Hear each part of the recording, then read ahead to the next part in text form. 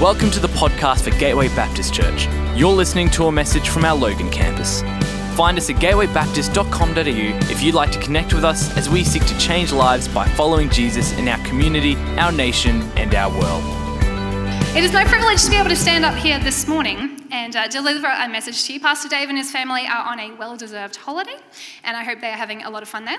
But today I get to come out of kids. I love being up in kids, but it's also special being here, and I have actually really missed worshipping amongst everyone here. But I have a message today, and so I'll dive straight into it with a question. Who or what do you follow? Do you follow a sporting team like the Broncos, who I think finished bottom of the rung? Or maybe you follow the Raiders, the Panthers, the Socceroos, the Firebirds, wearing their team colours with pride, watching every one of their games and cheering them on whether they win or lose. Or maybe you're not quite into sport and you follow music like Taylor Swift, Justin Bieber, Bethel, or the Wiggles, singing their songs at the top of your lungs as you drive or as you're in the shower.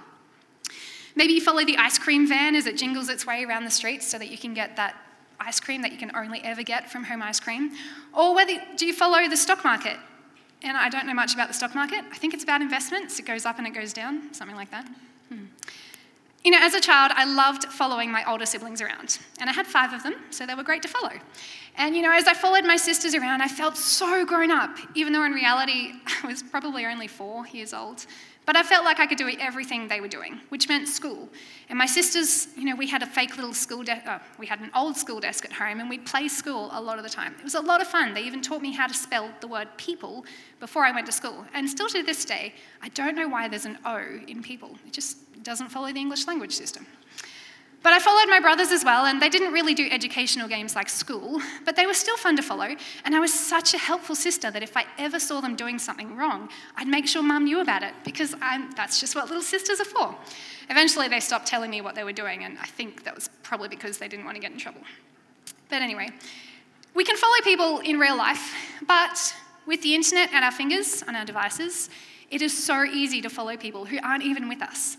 With social media platforms like Facebook and Instagram, you can follow along with someone and feel like you're a part of their life just by the photos and the messages they share or that are shared on their behalf.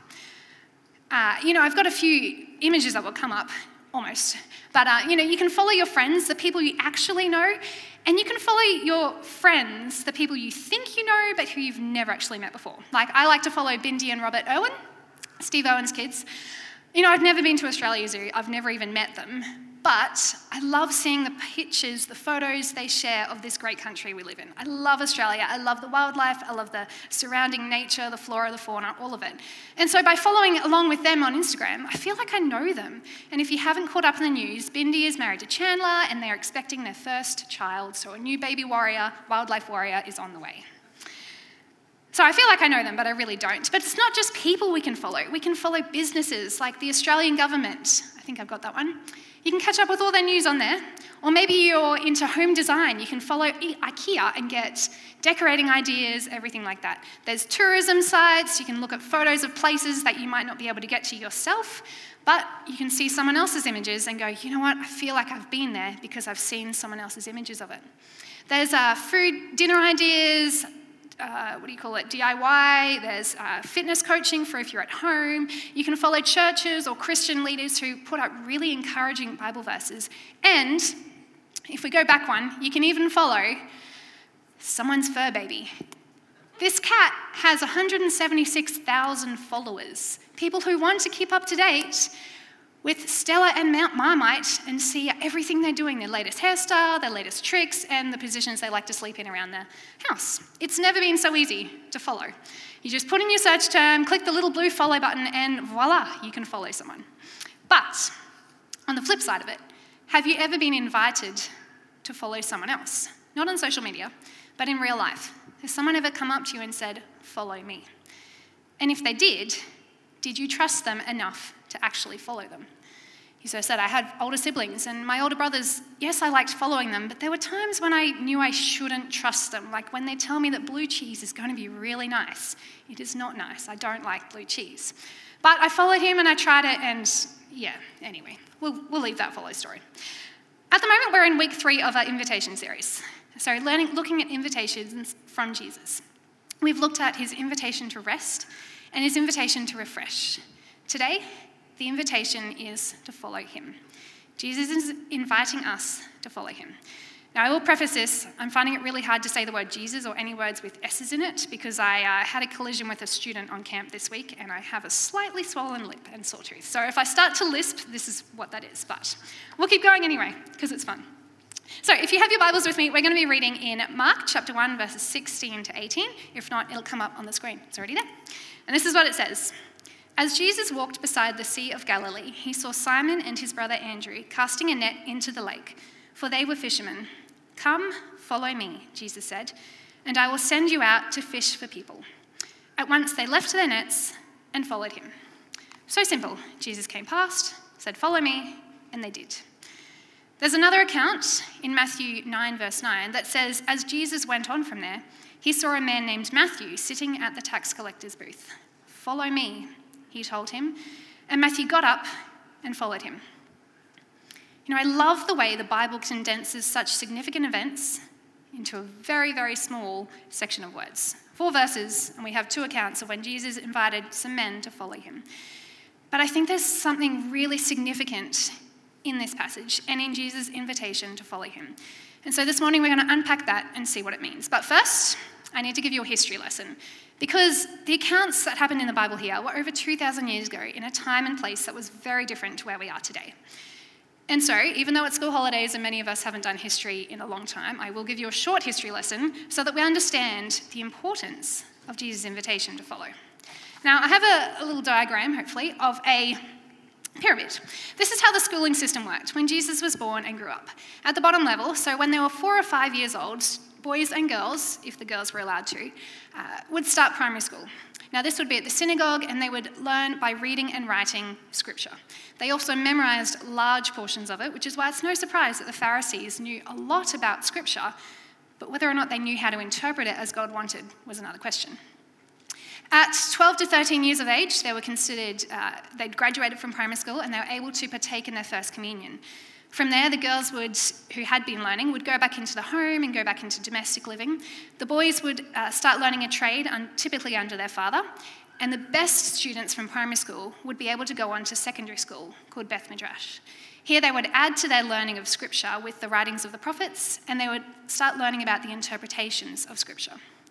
Then beyond secondary school, the best students again would seek a rabbi or a teacher to follow, often leaving home for a while, a few years at a time, to follow this rabbi around and learn from them. And their main goal was to become like their rabbi. It wasn't to complete a degree or to do assessments and come out the other end. It was actually to be that mentor in how they acted, how they lived, how they spoke, basically how they lived, how they were, to be almost an exact replica of that person. But this was a very difficult course of study. It was a student who went up to the rabbi and said, "Sir, may I follow you?" Or, "Teacher, may I follow you?"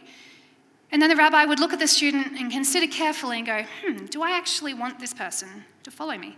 Will they have the commitment required? Will they have the knowledge of scripture, the respectability? Do I want them to even look like me and to be my representative? Imagine if this happened today and a 17-year-old, 18-year-old straight out of high school came up to you and said, "Can I follow you? I want to be exactly like you. I want to go to the same restaurants. I want to dress like you, do everything like you, cheer for the same sporting teams," and all that. I wonder what our interview questions would be like. We'd probably start serious and go, okay, so how did you graduate from high school? What was your ATAR score or OP? How committed were you to your schooling and your learning? Or have you had a part-time job? And if so, how committed were you to that? Did you just have one, or did you have multiple and you've left it and you know what, maybe you won't show that commitment level? Or maybe it's a bit more serious, like are you an Apple or an Android fan, Mac or Microsoft? Or is it, do you drink coffee? Because if you don't drink coffee, you really can't follow me. I'm not sure I would want someone following me. And in Jesus' time, it was actually fairly common that most students were turned away. They were not considered able to follow that rabbi. But the ones who were accepted, it was a remarkable confirmation of the confidence the rabbi had in them. And they would follow the rabbi along for a while, and eventually the student or disciple would become level with the rabbi, and they would be able to start teaching in their own right and have people seek to follow them. Most of them were Torah teachers, which meant they taught interpretations that already had been made, but there are a few rabbi, these were the exceptional ones, who taught with authority, which meant they had the authority to come up with new interpretations about Scripture. And if we look through the Bible, Jesus was one of these remarkable rabbis. Wherever he went, whenever he was invited to teach in a synagogue, the people were amazed at how he spoke because he spoke as one with authority. He was a rabbi that students would seek. The exceptional students wanted to be the best they could be, and to do that, they had to find the best teacher, the best mentor. And yet, if we go back to our passage, Jesus wasn't the one waiting for a student to come to him. He was the one who went and asked people to follow him. And he didn't wait for the exceptional students to come out of the secondary school. You can leave that down. Instead, he went and found some ordinary, even disliked men and asked them, "Follow me." In Gateway Kids, we've been doing a series called Everyday Heroes, where we've been teaching the children, the kids up in Kids Zone, that Jesus invited ordinary people to follow him and be a part of the extraordinary, which I think is really cool because I get to teach this sermon on following, and I've just been teaching it non-stop for the past few weeks. So let me give you a summary of the everyday heroes who received an invitation from Jesus to follow me. Peter and Andrew, Peter being Simon from the story because Jesus renamed him Peter. Peter and Andrew were simple fishermen.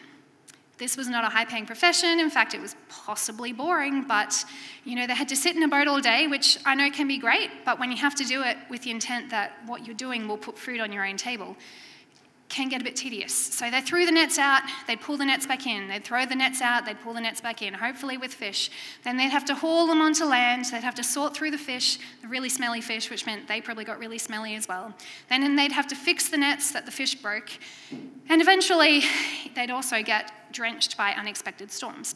Being a fisherman wasn't a very very remarkable job. And even the people, Peter and Andrew, as they were following Jesus, they weren't perfect. Peter was known to be impetuous.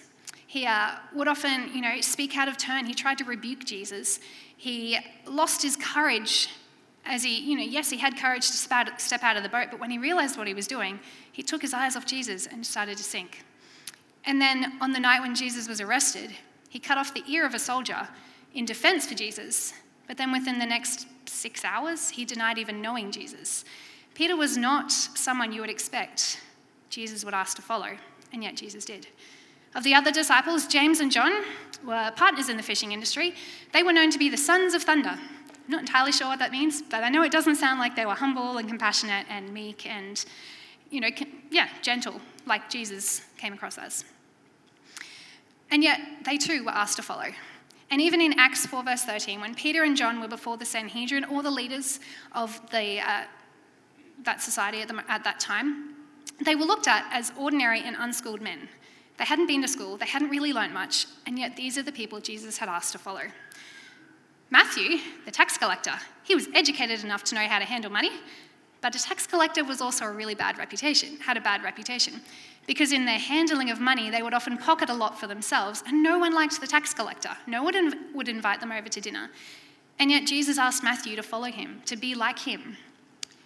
Philip was a questioner and Thomas was a doubter. In fact, all of the disciples were often rebuked for doubting what Jesus was doing and doubting how powerful God was. And yet every one of these men that Jesus invited to follow him were men that Jesus believed would have what it took to do what he could do. Jesus wasn't looking for the best prayer life, the highest grades from school, or the ability to spell Nebuchadnezzar. He was, there were enough self-righteous Pharisees wandering around who could fulfill the duties of best this and best that. Instead, Jesus was looking for a willing heart. Someone who would follow what he was doing and would catch the heart of God for his love for people and would then be able to go on and share it, because that's what Jesus came for. Way back in the Old Testament, when Samuel was looking to anoint a new king, Samuel looked for height and appearance, thinking, those are definitely the characteristics of a good king. And yet the Lord responded and said to him, "The Lord does not look at the things people look at. People look at the outward appearance, but the Lord looks at the heart." Jesus saw the heart of his disciples and knew that they were capable of following him and doing what he was doing, stepping out of the boat, healing the sick, and proclaiming the truth about God. And he's inviting us to the same kind of life. Follow me, and you will do the extraordinary for God's kingdom. God doesn't consult our past to determine our future. and he believes in us way more than we could ever believe in ourselves. So what does it look like to follow Jesus? I believe it is a relationship. Jesus is inviting you into a relationship. Not to a university course with assignments or something that you have to strive to be good enough to achieve the grade that you need to pass at the end. It's actually a relationship, a friendship. He's asking us to be his friend in a way. Now, if you've ever been around children are really funny when they make friends. I think they have two criteria in who they ask to be their friend. Number one, will that child play the game I want them to play with me? Yes? All right, cool, they can be my friend. Or, do they have a toy I want to play with? Yes? All right, I will be their friend, because I would like to play with that toy as well. It doesn't work for adults that way. It takes us a lot longer to make friends, I think, because you have to learn about the person. You have to learn if who they are is actually the same as who they've been saying they are. You know, if the person that they are in front of a camera is the same, or in front of, their photos on Instagram, is the same in real life, especially when life has its ups and downs. I was on a camp once. I used to love leading on Schools Out, which is a grade 7 camp that SU, so Scripture Union, runs. And, 1 year in particular I remember, this camp was to celebrate the end of primary school. And so grade 6 or grade 7 students would, from all across Brisbane, would register to come on camp, and they would have 5 days at a campsite, so sleeping overnight in dormitories, 5 days full of activities, discussion times, input about who God was, and just a lot of fun. Imagine kids running around non-stop. It was great fun. And 1 year in particular, I had 6 to 8 girls in my group. And, I hadn't met them before. Some of them knew each other from school, but some of them didn't. And yet, in those 5 days, we forged such a strong friendship that I still keep in contact with one of them today. And this was over, I don't even know how many years ago, 10 years ago almost. And the point that we became such good friends was day 2 during messy games. Messy games on this point involved a blue tarp on the ground covered with tin spaghetti and raw egg, and I think it was raining, so there was probably mud involved with that as well. And you basically had to, I think it was like dog and bone, so you had to all run in and try and grab the item that was in the middle of the slimy tarp and then get it back to your team before the other opposition could do it. We all got dirty, we all got terribly messy, but I think it was in that moment that we became such good friends, because I didn't stand back as a leader and go, no, this is just a game for the campers. They can get dirty, I'll just be nice and clean. I actually got down with them and got dirty. We did life together, even the messy parts of it. And because we had that moment where, we could respect each other for what we were doing, it meant that they listened to me even more as we were sharing discussions about who God is. And some of them didn't even believe in God at this point. So, it's doing life together, being a part of that friendship where true relationships are formed. The disciples didn't just follow Jesus in the high times, but they also followed him in the hard times, like when he heard the news of John the Baptist's death, or through the grief of Lazarus, and when he was verbally attacked over and over and over again by the religious leaders who thought he was doing the wrong thing. But yet, as they followed Jesus, the disciples learned so much, because it wasn't about getting to a destination. It was about everything they could learn on the way that taught them the true character of God, like how God values the ones. And my favourite story of that is when Jesus healed the man with leprosy. This is a man who had a skin condition that was so infectious that he was cast out of his own town, of his own family. He was not allowed to touch anyone. And he came up to Jesus and said, Jesus, if you are willing, you can heal me. And Jesus could totally have just stood back and said, yep, be healed, be clean, you're now healed. But what catches my heart every single time is that Jesus reaches out and touches the man. He isn't afraid of getting sick. He instead sees the heart of this man. And he doesn't just restore him physically, but he restores his position and respectability in his town. He shows the man that he is valuable, regardless of how his skin looks or what he's done before. Jesus values the ones. As the disciples followed Jesus, they learnt the truth about Scripture, that God's rules are actually to love God and to love others, not the 613 other rules that the Pharisees were trying to enforce upon people. As they followed Jesus, they learnt about God's desire for a restored relationship with people. The world was broken by sin, and yet Jesus came as the Messiah, the one who would show them the truth and the way back to God. And even though Jesus died and all hope was lost, 3 days later he came back to life and 11 of his disciples got to witness it. How's that for a learning experience? And then finally, as they followed Jesus, the disciples were empowered to do what Jesus had done. This wasn't a follow me, watch what I do, and then when I leave, you can go back to your ordinary life kind of relationship. This was a follow me, watch what I do, then go and do even more, even greater things than I've been doing. Jesus himself said in John 14, "Very truly I tell you, whoever believes in me will do the works I have been doing, and they will do even greater things than these." This was a promise for the disciples. It was a promise for the early church, and it's a promise for us today as well.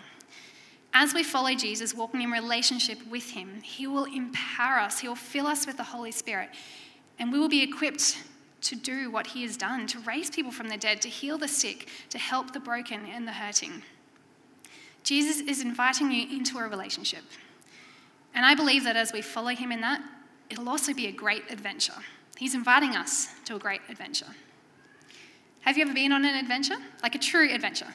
Not like just to the shopping centre when it's Christmas time, but an adventure like hiking up Mount Barney, which is south of Brisbane. It takes a whole day to do. When I get the word like adventure, I kind of picture Dora the Explorer or Bear Grylls, these very big adventurous characters, packing their bag and setting forth with excitement and anticipation of what lies ahead. And as they go on their adventure, they come across challenges, obstacles like rough terrain and unexpected detours and snakes and spiders and other bugs that can hurt. And yet they don't give up when they come across a challenge. They keep pushing through. They are victorious at the end because they've overcome all of those challenges. And not only are they victorious, they're also stronger than when they began, and they're able to embark on another adventure with even more confidence, even more ability than what they had before. I believe this is the same with the adventure of following Jesus. It's not always easy. In fact, there are times when it will be actually really hard. And yet, that doesn't mean it's wrong. It doesn't mean we followed him to the wrong place. But this is a time when we can learn more about who he is, how he is faithful, how he is always with us, how he does strengthen us when we feel weak and broken and all alone. And how even when we cannot see it, even when we don't feel it, he is still there. And I can say this with confidence because this is something I've had to go through. 7 years ago, almost to the day, I had a great life. I was working as a paramedic in North Queensland, and on the side, because as a shift worker you always have another side, I was coordinating the children's ministry up there, and then doing every other fun thing that you could do in North Queensland with the Queensland coastline. It was gorgeous. And I loved it, but at that time I sensed God calling me to something more. And it's probably one of the clearest times I've heard God's message to me. It came from 3 different avenues. I think there was a guest speaker who preached the same sort of message, and then the book I was reading, and there was one more, and I can't remember what it is. I just know there were 3 different messages, all saying the same thing, and it was saying, "Cherith, this is great, but I have something greater for you." Now, naive little me thought, cool, this is great. I love my life. But if God has promised something even greater, sure, I want to know what that is. And so I resigned from my comfortable, good-paying job and committed to the unknown. I had no idea what I was going to, which is totally against my character. I love to have a plan. I like to know all the details before I step into whatever that plan is. And, if that plan gets interrupted, I crumble on the inside. But at this point, I was so confident that God had promised greater, and I wanted to know what that was. So was it great? The first year was pretty good. I stayed in that town, and I was employed full-time at the church I was at. Not only did I get to teach kids about God on a Sunday morning, we had over 70 kids coming along at that point, but, I also got to go into 4 different schools during the week, state schools, there was one Christian school, most of them were state schools, and teach the children there about God. Now, this was a town that had a really large proportion of lower socioeconomic families, broken families, children from Indigenous backgrounds, where, the value that that was given on them or bestowed upon them wasn't really that great. And yet my heart then, just as it is today, is to show these children that God values them no matter how much the world looks down on them. And so it was great. But then the second year, I burnt myself out, running from one role to another, which people had warned me about, but I'm like, no, I'll be fine. Yeah, I wasn't fine. So I spent a year in England attempting to recover, which was also not a good choice because England is really cold and trying to recover from burnout there was not that great. So I came back to Australia and had to struggle through reverse culture shock and find my joy again. What happened to this greater life that God had promised me? It was really tough. I remember times when I was just sitting with my journal trying to write out the promises I knew about God, that he was good, that he was faithful, that he had a good plan, and yet all I could do was cry every time I tried to say the truth about who God was. It was one of the toughest times. Actually, to that point, it was the toughest time in my life. And yet, I remember thinking, God, if you asked me to do this again, I'd do it again. Because I trusted that God had a plan, and that even in these valley times, there was a reason for it. God never wastes anything, and he was doing something in me even if I didn't see it. Because in our tough times, God is birthing in us a new strength, a new hope, a new confidence in who he is. He will bring us out the other side stronger and better than we have ever been before. You see, as we follow Jesus, he's not trying to lead us to a place that will shame us or embarrass us. He's instead always in the business of lifting us up, of empowering us. This is the great adventure he's inviting us into. Jesus had confidence that his disciples could follow him in this great adventure, and he has confidence that we can follow him too in this great adventure. So many years ago, 2,000 years ago, Jesus walked up to some ordinary men and said, "Follow me." And they did. Today, Jesus is holding out the same invitation to you. Follow me. Will you accept the invitation? Will you commit to the life that Jesus has for you, following him wherever he may lead? You don't have to have it all together. You don't have to have all the right answers. You don't have to strive to be good enough. It's just about having a willing heart to accept that invitation and to go where he wants you to go. So what's your next step? Is it to say yes to Jesus, yes to that invitation for the very first time? Or maybe you followed him a while ago and you went, if you look at your life now, you're going, you know what, I somehow forgot where Jesus was leading and I need to come back in behind him to follow in his footsteps into the extraordinary. If that is you today, I would like to pray, and I will be praying later into that. But maybe your next step is to get baptized, to show that, my old self is gone and I actually want to declare publicly to everyone that I am following Jesus. And in a few weeks' time, the start of term 4, we will have a baptism service here. We'll fill that concrete circle with water, and we'd love to stand with you, celebrate with you as you take that next step of baptism. Perhaps your next step to follow Jesus is to go into the broken and hurting communities around us and to share the love of God with those people in a way that God will equip you to do. Or perhaps your next step is to keep doing what you're doing. It might seem mundane, but nothing is mundane to God. He always has a reason in it. And so no matter where you are, whether you've been there for a while or whether you feel like you're being called into something else, you can trust that Jesus will lead you into the right place. So this morning, I want to pray for all of us. I'll pray 2 prayers. The first one is that we will have the courage to follow Jesus wherever he may lead. And then the second prayer is to follow Jesus for that first time or to recommit to following him. So would you stand with me as we pray, please?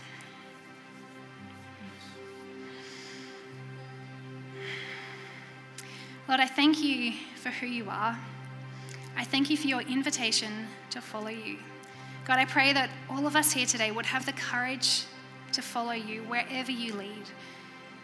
Whether we've been following you for a long time or a short time, God, doesn't matter to you. You just call us to follow, and you will love us and grow us to a place where we might never have imagined we could get to in our own strength.